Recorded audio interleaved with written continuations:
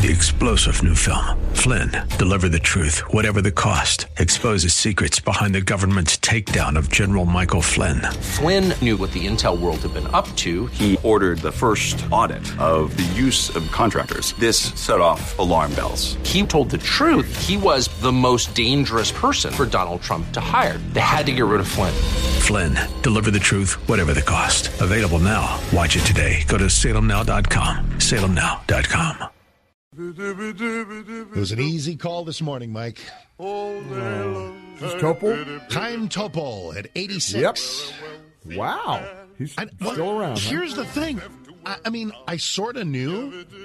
So Topol, of course, as Tevye in Fiddler on the Roof, one of the great plays, one of the great movies. It's a formative movie for me. My dream role. Oh, my it bucket will happen. list role. It will absolutely absolutely I was close. happen. I almost got to do it, yeah. And they can't get the rights to it. Go ahead. Tell us about Topol. Well, no, Topol passes away at 86, and I'm thinking, wait a minute. I'm watching Fiddler on the Roof in a theater when I'm 13. And I know that he had already done it on Broadway. I guess Zero Mostel was first, I guess? No, Zero Mostel originated it. But right. Wait a minute. Is he alive or is he dead? No, he passed away overnight.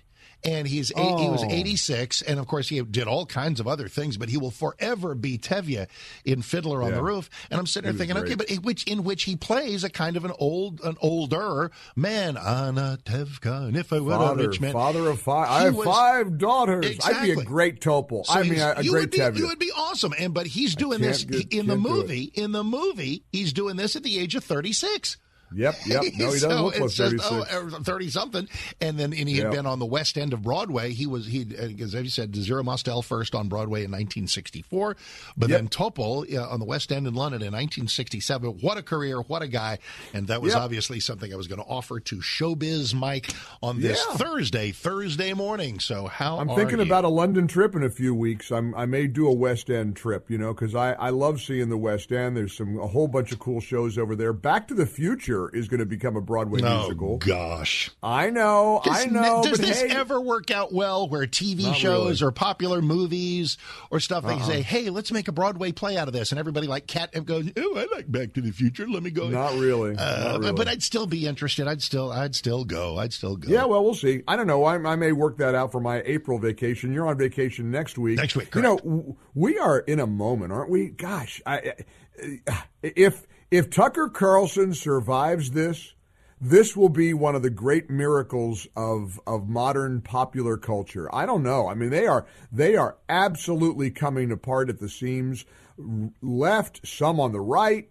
Not really. I mean, well, some Republicans, but that doesn't mean some on the right. I mean, I know what you mean. I know what that's true. Mitch McConnell is not on the right. There's like even John Kennedy, Senator John Kennedy. Not another word. Mitch McConnell, God love him, healing. He had a nasty fall in a hotel last night, and he's in the hospital, and we pray for his complete recovery. You bet. So, but continue. I'm sorry. Go ahead. Absolutely. No, but there's they've been trotting out a number of Republicans who are pushing back against a narrative that Tucker isn't even telling. He's not pretending there wasn't violence that day. He's never said that. He's shown the violence the last 3 nights. Incidentally, ratings-wise, check this out. Tuesday night, Fox News scored 6 times more viewers than CNN in prime time. Shocker. 6 times. People are watching, which is that's the good news about this. At least people are paying attention. Mm-hmm. As Senator Ron Johnson put it, maybe the narrative about January 6th is going to change. It's going to morph. Why would people not want to be able to see other versions of what happened that day? You know. I do know.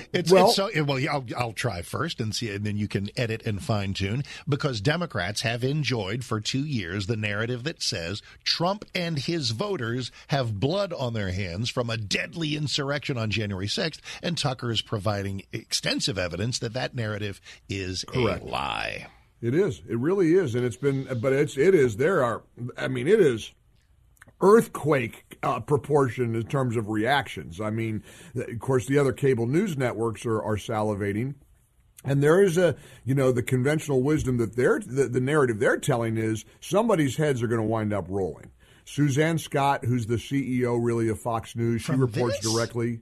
Huh? What, from this? Oh, what? No. Well, from the lawsuit. I mean, the Dominion thing. The Dominion thing is now, but the Dominion thing is happening, and the timing of that is perfect because they're leaking now all of these texts and private emails and stuff that make Tucker look bad. And they're trying to take private conversations that Tucker and Sean and Laura had, and they're using that to bludgeon them with it. Well, isn't there a famous Tucker text about Trump, and I hate him with a passion or a vengeance or something like that? And I hope they never find our texts, from one day. I hope they never. Ours are just going to be playfully inappropriate humor. That's the worst. I mean, please. No, but we could express an opinion in the moment. It's an interesting thing. A lot of people are running with this narrative it's never going to be something that. Go ahead, you first.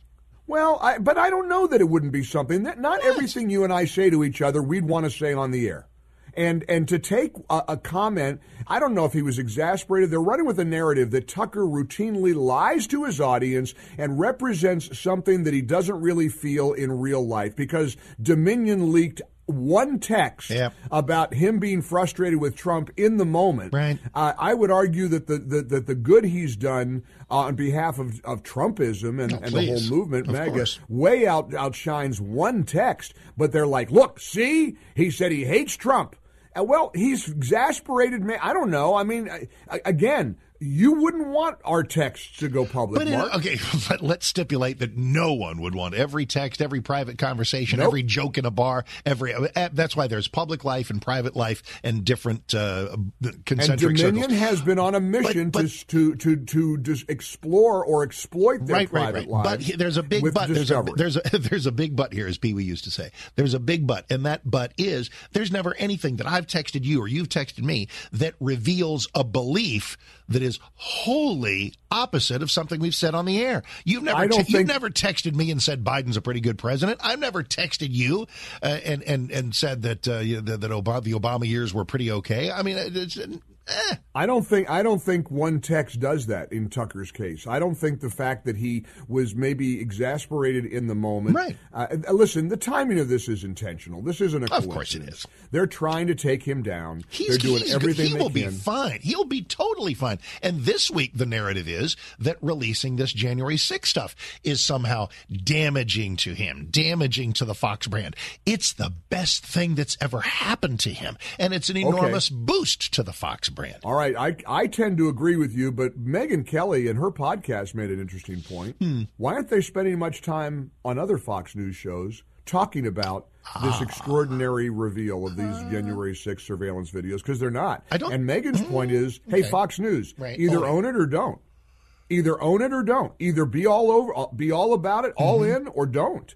And it's an interesting point. I'm trying to remember if everyone was watching Jesse or Hannity or Laura, have they totally avoided it? Has there been some ancillary gap? But maybe that's been more about McCarthy releasing the video in the first place to them. So, but you've asked a fascinating media strategy question, and maybe it is their. Let me just see here. Maybe it's their strategy to let Tucker walk the point for this, so that the network can say we did it. Tucker garners. It was his staff that went through 40-some hours of stuff, and everybody else can do Borders and fentanyl and the other topics of the day. Perhaps. I mean, there's definitely, listen, these guys are under a microscope right now, and every decision they make is going to be scrutinized. This is a tough needle to thread. I don't know. I don't know the answer to that. I mean, I've questioned the way, for example, a couple weeks ago, we talked about the 5. You told me virtually ignoring Trump completely. Yep. A big speech. What was that for? That was a speech he gave during the day. He went to Trump went to East Palestine, Ohio, and not one word about it on the 5. How can that be? That was crazy. I mean, you got Paul Ryan on the board there at Fox News. I mean, I'm telling you what, I'm so glad I can speak freely now because I got out of there just in time. I left Fox News in 2016, and I am so glad I did. Did you ever? But the reasoning you gave us, there was a reason why Mike Gallagher was a Fox News contributor, as it's called, right? Contributor. Oh yeah, is because you're great and your takes are always fantastic, and they were lucky to have you. what you always told me that your quote has always been, I'm a radio guy. And of course now Salem News Channel, you're known all over the place. So we're all, you're all TV guys now. But at the time it was like, I do a radio show and I don't necessarily need to be recognized more fervently on the streets of New York. And so you decided to come away from the TV contributor thing, which always made sense to me. Here's my question to you about that. Did you ever have a concern that someday they would call you and to come to come say something? You would never say something you didn't believe. We've established that. But was it ever like, wow, this might be uncomfortable because maybe there's a view I have that they don't want? No. In fact, it's interesting. Over the years, they've called me a number of times to come back to do an appearance on one of the shows, and I'm like, I love it. I love you guys. I'm a radio guy. I don't want to do, and it's absolutely out of convenience, and I don't have the driving, burning desire to be on TV. And I don't say that disparagingly about colleagues and friends who do. No. But I will tell you, it's an aphrodisiac. People love it. It's like, oh my gosh. You know the reason it's cool? You know the reason I love it? You know the reason it's cool? Is it's if it's one person, 5 people, 35 people who go, who's that guy? And they listen to the show. Hooray, yeah. Hooray me. Well, that's arguably, and I don't know that formula I don't know if it necessarily translates to people who see you on TV might listen to your radio show or whatever. But what I know is, as old and cranky as selfish as I am, that one night that I spent 5 hours on delay waiting, I was with Lou Dobbs one night, right, and it was delayed because of a Trump rally, and it was a miserable night, and I was tired, and I was cranky, and when they put me finally on, I was on for 45 seconds. I thought, that's it, I'm out. I'm done. I called my agent and said, I ain't doing this anymore. I got enough to do during the day with Rhea. And, of course, there is the little matter of the guy dumping the milkshake on me in the diner on 42nd Street. There are hazards to being recognized in Coppell is different than being recognized in Midtown Manhattan. Which does take me 60 seconds. So I did Cuomo the other night, which you famously had nice things to say about. Thank you. And it looked pretty good, too, didn't it? Looked like I was in a cool studio setting. Yeah, I thought you were in your living room. No. The choices are, so the guy texts me, it's like right after the show on Monday, Tuesday, to do the Scott Adams segment. And there are 2 choices. Either a guy can come to my house and set up in my home office and disrupt my household for an hour and a half. And if the dogs bark, I'm screwed. And we have high ceilings, so it's cavernous sound. The audio is terrible. Or I've got to drag butt to some studio in Addison where it can look better and sound better. But it's like, okay, I want to play ball with these people. But they say they looked for a studio, said, we're having a tough time finding one. I said, okay, maybe next time. Moments later, they call back and they say, we've got a guy. He's bringing a van to your house. And inside that van is a mobile, complete studio with our backdrop. I did that hit from the front yard of my house. Wow. Well, they all did that at Fox. Tremendous. It was really awesome. Cool. I walked out the front door. The house was unmolested. The dogs could bark and nobody cares. And I sat in a little chair and a guy named Trey Rolfs, a wonderful freelance camera guy, got himself a van. It's totally blacked out. I'm in there. He's got the lights in there. It's a van. I mean, it's totally got batteries on top of batteries. It's battery powered? Well, sure. You don't have to plug in the van. I mean, it's. Well, I mean, you got all that equipment, don't you? Oh, absolutely. Camera and everything.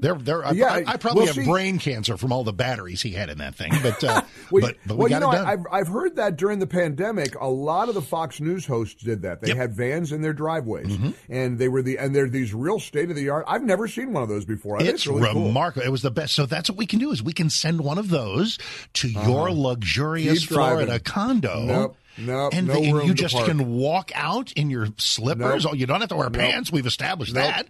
There's no room.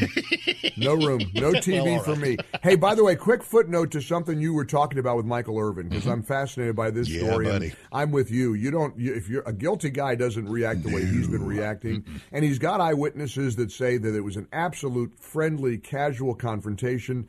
Did you know that they kicked him out of the hotel? Oh yeah. Yeah. They kicked him out. See, I didn't realize. I knew that he did lose his duties that weekend for Super Bowl. Sure did. But they also kicked him out of the hotel. To me, that would be one of the worst indignities of all. to say you're moving out of the hotel because one of our employees has accused you of something that I guess very well may be a false accusation. And that's why he's suing them, among other reasons, for $100 million. Yep. And I don't know. And I always try to give benefit of the doubt to everybody. And maybe the hotel figures, if they don't do that, or if his broadcast employers don't suspend him, it makes them look cavalier or dismissive about a woman's accusations. So it's a nightmare world. scenario, Yep. Isn't it the worst nightmare for anybody, man or woman for that matter, to be falsely accused? I mean, think about how your life could go right down the drain if somebody decides they're going to destroy you and they're going to make a false accusation. Absolutely. And that's why so many people are so careful about being alone with a woman in an and they should be elevator. careful. And Michael, in his news conference, he got a little teary-eyed and said, what does this mean? Does this mean I can't casually meet anybody? I can't shake a hand?